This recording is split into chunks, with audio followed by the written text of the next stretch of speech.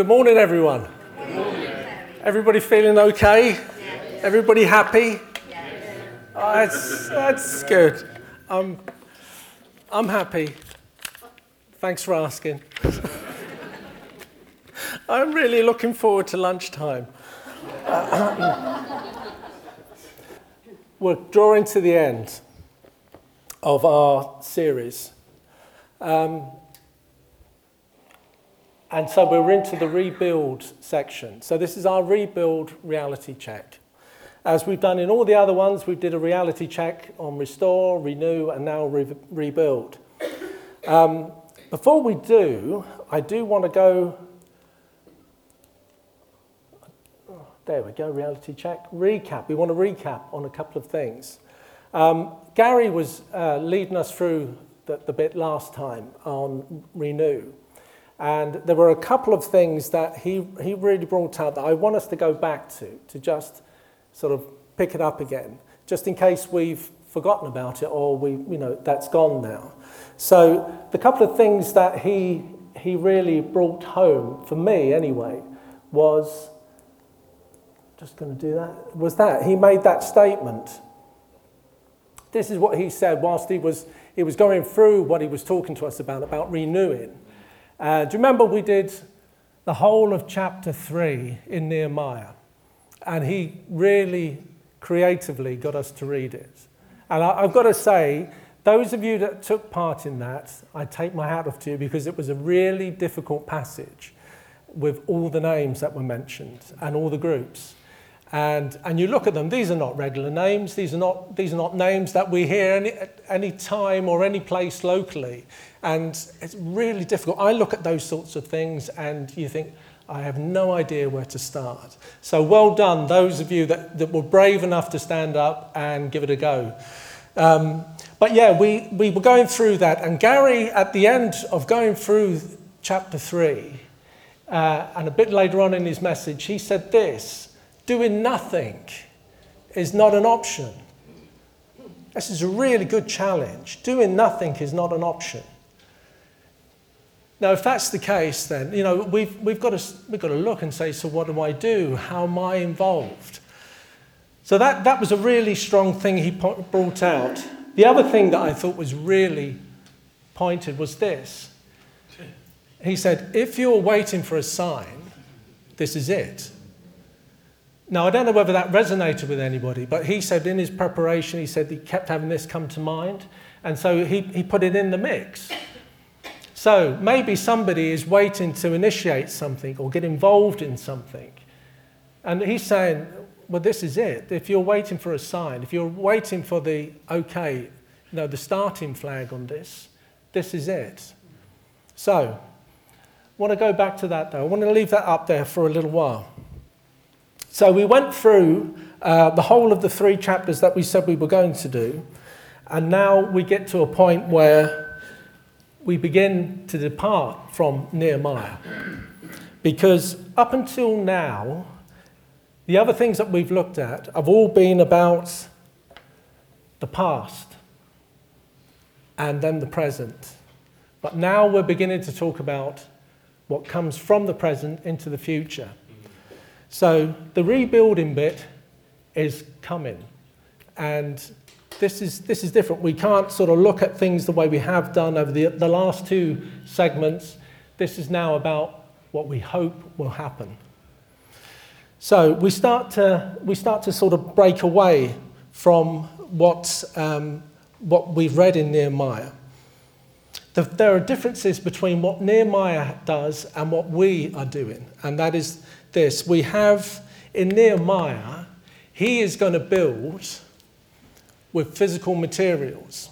He's going to build with rubble that's there. He's going to put that back into order and make a physical wall. They're going to build with mortar, rocks, stone, whatever it may be, timber. They're going to build something physical. We're not looking to do that. We're looking to build with people. We're looking to build with lives. It's been said that the kingdom of God advances one life at a time. And that's the way God's kingdom grows. So we're looking to build, not with a physical building, we're looking to build with people's lives. One of the other things that Nehemiah has that we don't have is the fact that he knows when he's finished. He knows when it's completed because the wall is there and it joins up all the way around the city. Job done.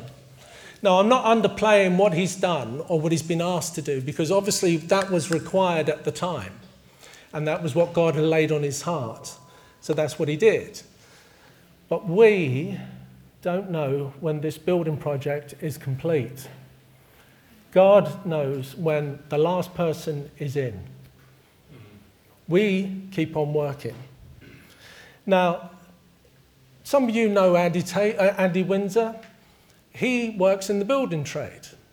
I don't know what his full title is, so I don't want to say something that will underplay him. But he manages building projects. And he's very hands-on with getting something from a plan to an actual physical structure. Now, he works at that, and he may be on a project for months at a time or over a year. I think the thing that he's building at the moment, it's been about a year in now. He's the one that understands what the plans are requiring and then what has to happen. He gets the right people on site at the right time and the right materials at the right time. If there's a hiccup anywhere in the building program, he gets the people involved in to actually confront the problem and solve it. So that's what he does. He manages the whole project. But at some point, he sees the end coming. Now, that's good because that's what he has been employed to do. He's been employed to see this through to the end, and so that somebody has a building at the end of it. But then he has to find another project. Now, if we are involved in God's building project, we will never be unemployed again. We will always be at this task. We, like I say, we don't know when this finishes, God does. So if this is what God is doing, who do you employ, who do you ask to help do this task?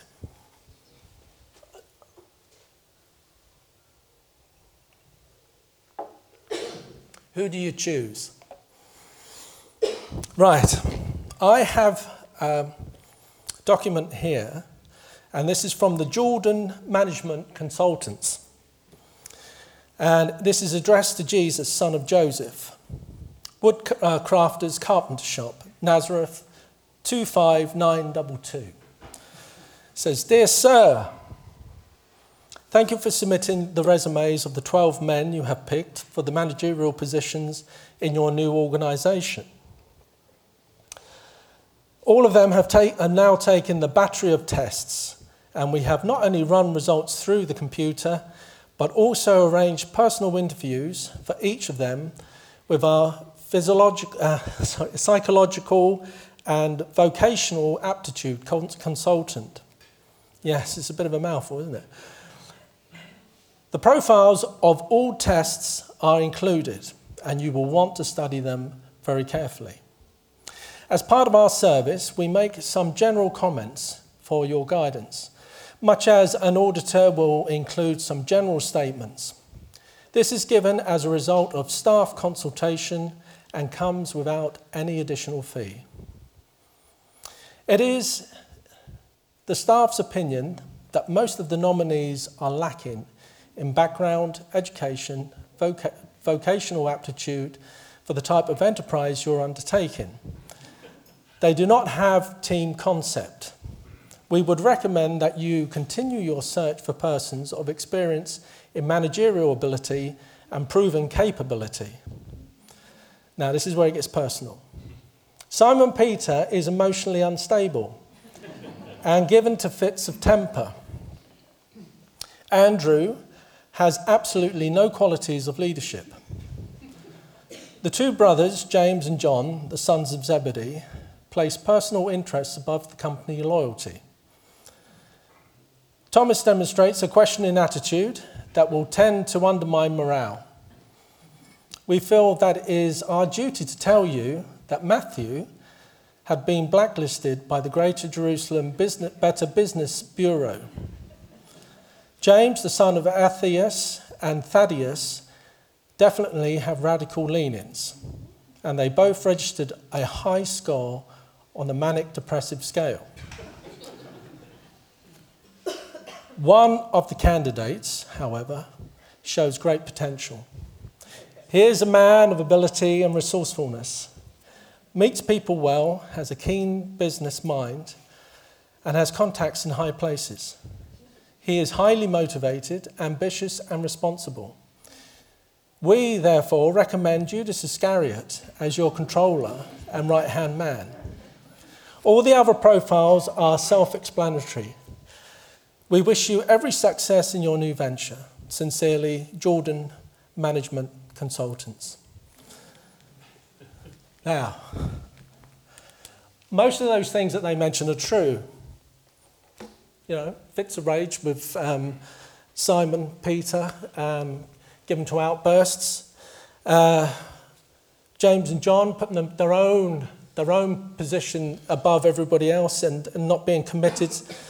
There's no end of different things that he said that is said there that are true.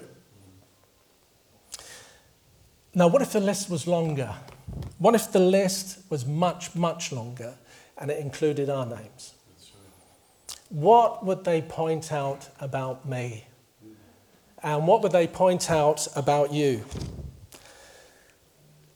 You know, they may say Terry is given to be easily distracted, misses the point,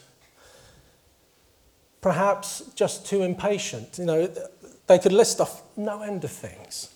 And you would know prime things that maybe they could point out about yourself. See, don't forget, Christ is building a church and he's looking for people to help. This is a major, major, major building project. Who would you choose? See, maybe it has very little to do with those things that are listed in that report. Maybe the best people to introduce others to Christ are the people that already know him. You know, maybe they're the best people to introduce others because they're already there. They already know him. Now, is that you? You see, if that's you, you're ideal for this role. You're perfect for this role. See, and the best people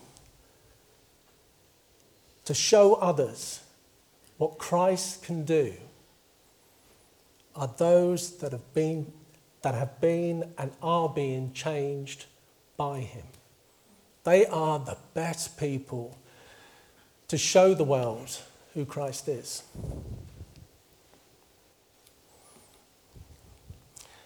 I'm going to move that on. You see, if you think we go to church, you're missing the point. If I think I just go to church, I am missing the point. Because it really is, we are the church, yes. We are the church. And it doesn't matter then, wherever we go. The church is there.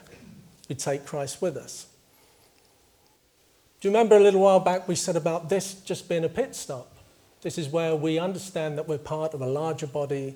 We get encouragement, we give encouragement, we worship together. We do all of those things where we refocus our minds and our hearts, and then we go again. The Gospels are filled with energy, real energy. When you read through what takes place, and I know it's a writing that's condensed, but when you read what takes place, there's great energy in the Gospel. And there's great movement in the Gospels. Jesus went all over the place. He went everywhere. He didn't say, if you're looking for me, I'll be in church on Sunday morning. That's where you can find me. He went all over the country.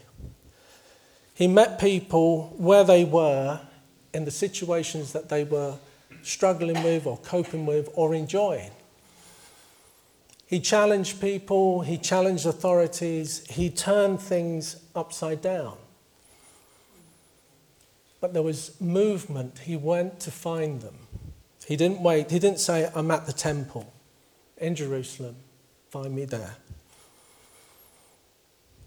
In Luke 10, verse 2, Jesus is about to send out 70 disciples.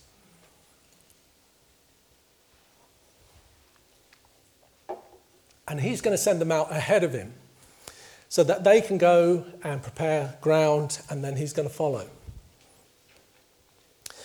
And one of the things he says to them is, the harvest is plentiful.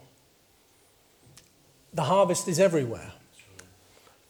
He says the problem is, it's the workers. It's those that are not involved. We need more people involved. And he says, therefore, ask your Father for the workers. I was at a conference once, many years ago, and we were in a large meeting, and I'm sat about halfway back in this auditorium. It was one of the Butlin sites, and it was where a church, an organised church comes in and has a big conference. And we were there, and we were listening to this evangelist, and he was trying to explain how you are involved in reaching others. And during his talk, he was going to demonstrate this. Now, there was nearly 1,000 people in this room. It was a big congregation. And I'm sat about halfway back. And what this man did to demonstrate how we're involved in the gospel is he said he was going to whisper a message to one person. And then that person would tell 2 others. And then those 2 will go and find 2 others and tell them the same message. And so this is what we did. And he tells the first person, and they go and find 2 others, and off it goes. And it was like a tsunami, because the epicenter was the stage from where the guy had been speaking, and all of a sudden this thing was let rip, and it just tore through this crowd of people. Now, I'm about halfway back, as I've said. And by the time the message got to me, I struggled to find 2 people to tell, because this thing had overtaken. And it was like a tsunami washing across a low, shallow shore, and it just kept pushing. Less than 2 minutes, everybody had heard that message. And that's by one person telling 2 people. And you think, wow, if that's the case, this thing picks up speed, this thing accelerates. Now, I know evangelism isn't like that.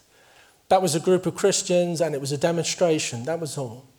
But it was trying to stir something in our hearts and in our minds of the fact that if you tell 2 people and they are changed and transformed by God, and they tell other people, this thing's going to go up through the gears. Now, I'm going to read from Ephesians. If you've got a Bible, and you can turn to Ephesians 2.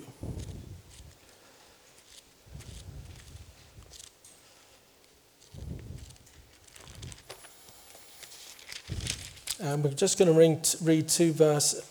Well, we're going to read 8 to 10 in chapter 2. Okay, this is what it says. For by grace you have been saved, through faith, and not of yourselves. It is the gift of God.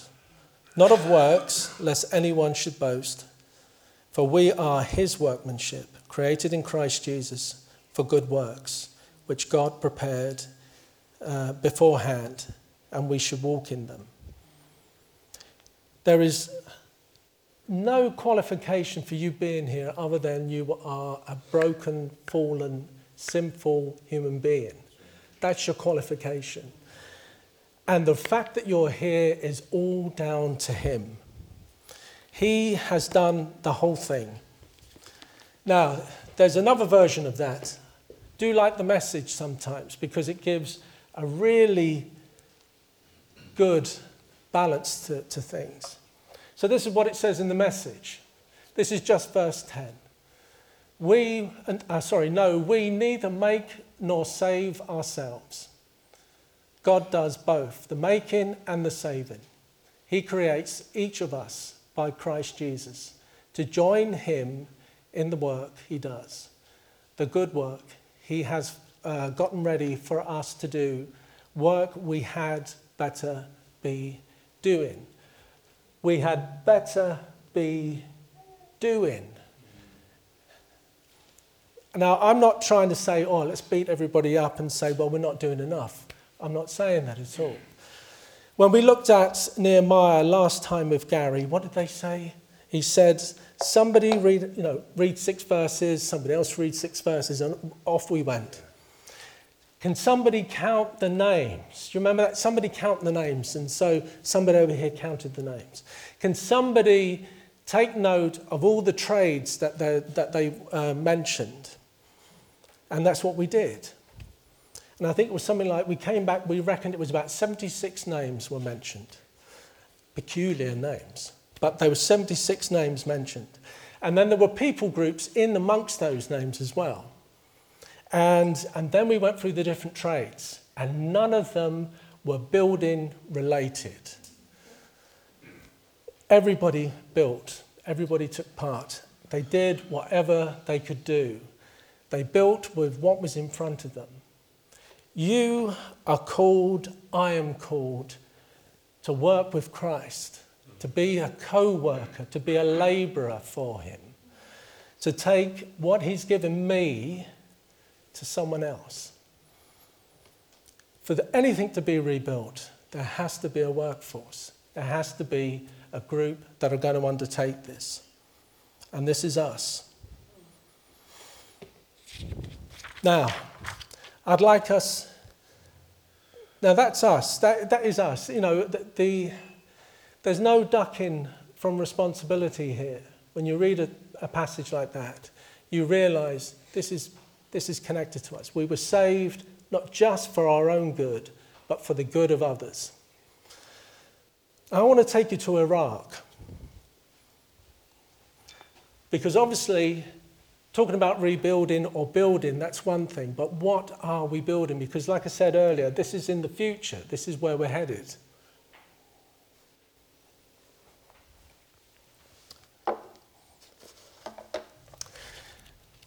I'm going to struggle with the name of the place.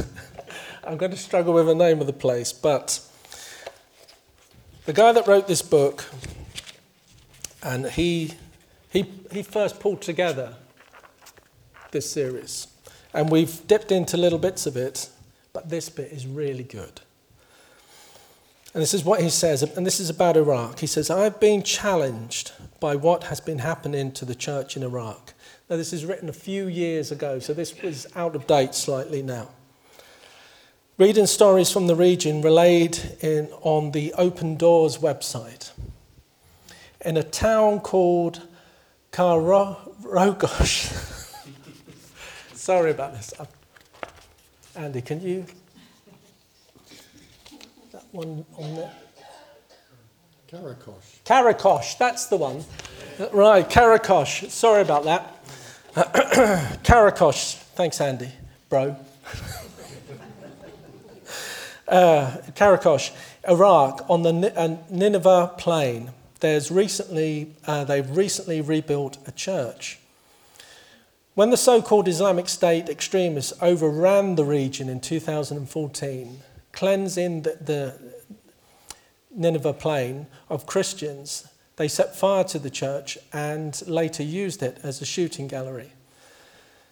When the members of IS were ousted and some of the population returned, they rebuilt the church. Well, almost.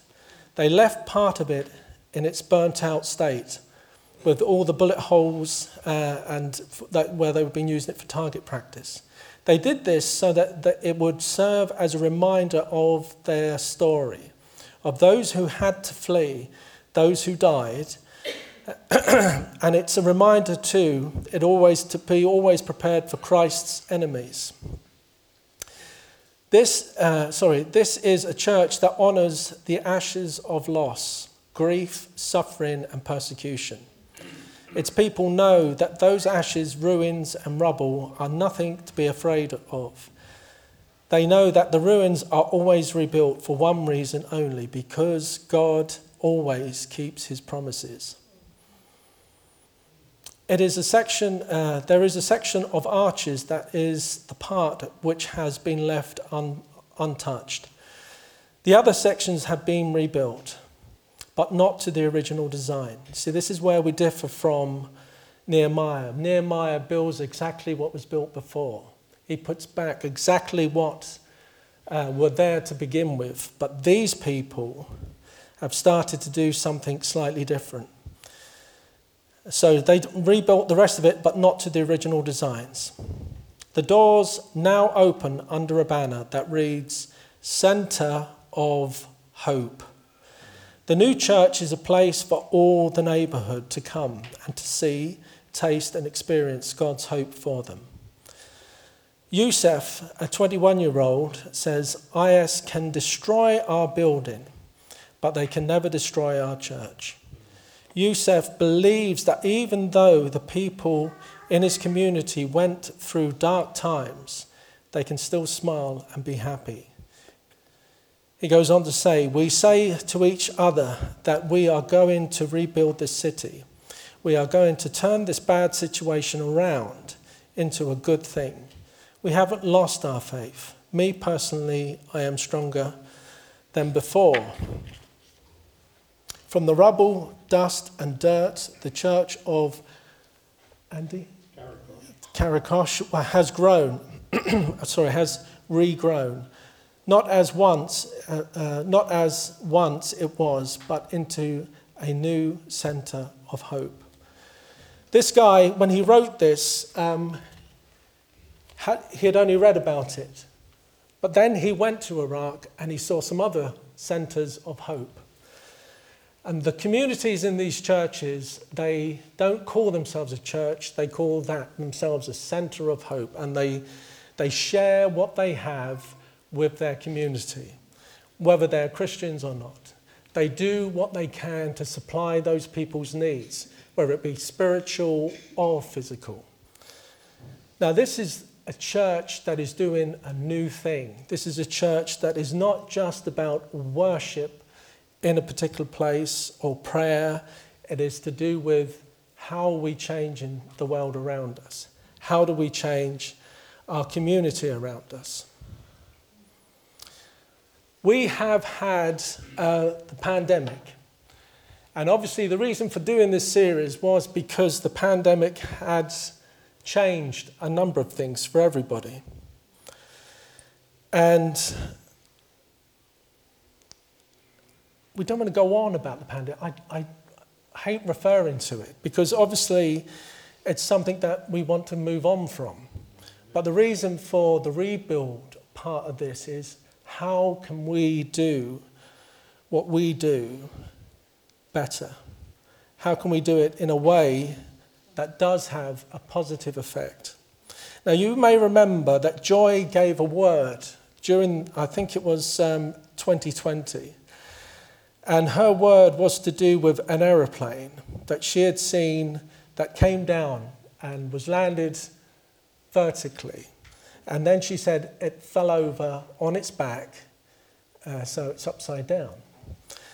And she said about all of the people on the plane are now hanging upside down in their chairs. And they're strapped in, so they can't move. But now everything is upside down. So they're now sitting on the ceiling, and the ceiling is now the floor. But the interesting thing is she says so many things fell out of everybody's pockets. What we were carrying, the things that we thought were important to us, fell away. And then she goes on to say about how we need to be wise about what we pick up and what we leave out. So I'm just trying to find the last little bit of this.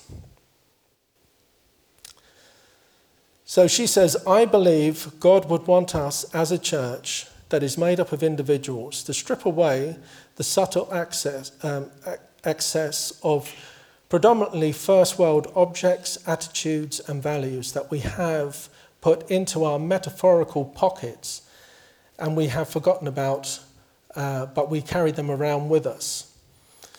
And she goes on to say, we are so rich, we have collected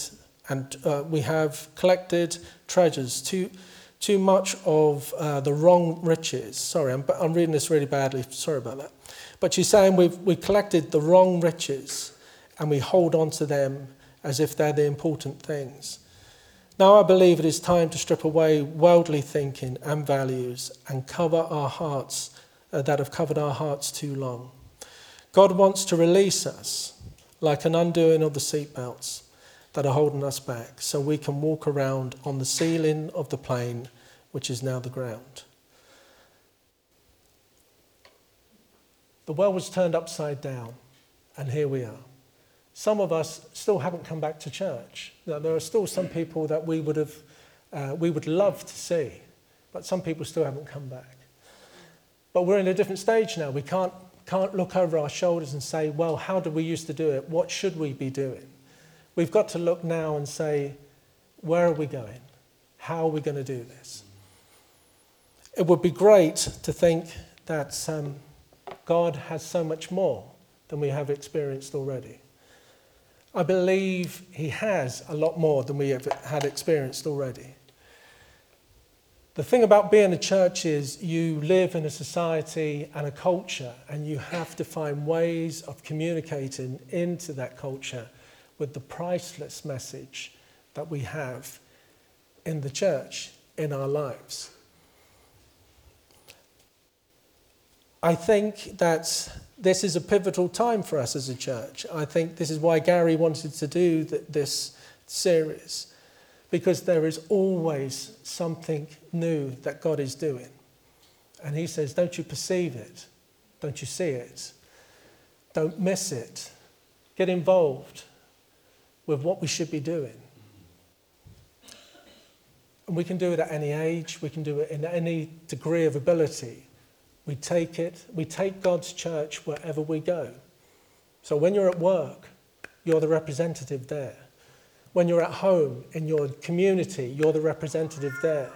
When you go and you do anything for relaxation with groups and going out places, you represent the church. And it's not anything it's not anything that you've qualified for. It is God working in you. We have no excuse. It's God working in me. And it's my heart. How open is my heart to what he wants? Do you remember earlier we said about the alignment of the heart of Nehemiah with God's heart for the people of Jerusalem? I've got to keep an eye on my heart. My heart goes hard so quickly.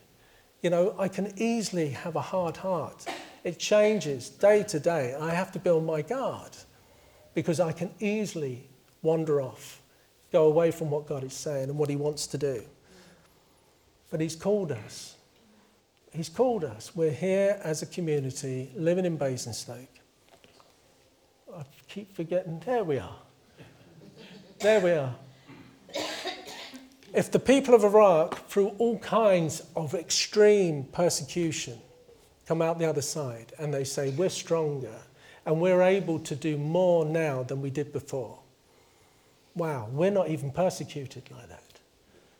This is why I think when Joy says we are so wealthy, we are so rich, we can so easily miss the point. We can so easily miss our opportunity. So, what is on your heart for Basingstoke? could we be the centre of hope here in Basingstoke, and slowly, and it will be slow, but slowly but surely have a better impact. I'm going to pray, and then I'm going to hand back to Bro.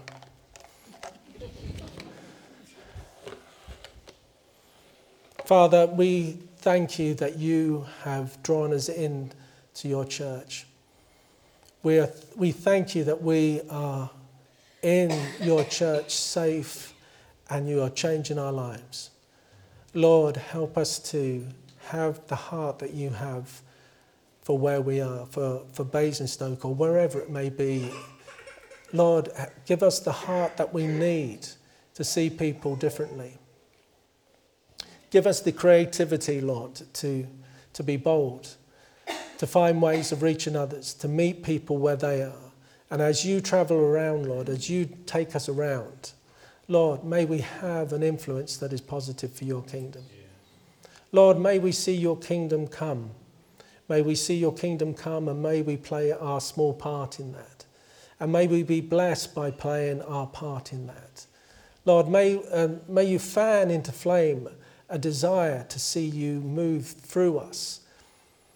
Lord, there are so many things that we can look at and say, these are limitations and these are impossibilities. And we forget who it is that has called us and who it is that has cut through all the impossibilities so that I could be saved. Lord, help us to have a heart, a mind and vision on you and what you're doing, because you are doing a new thing. You are doing something fresh. You're doing something real in hearts and minds of people around us.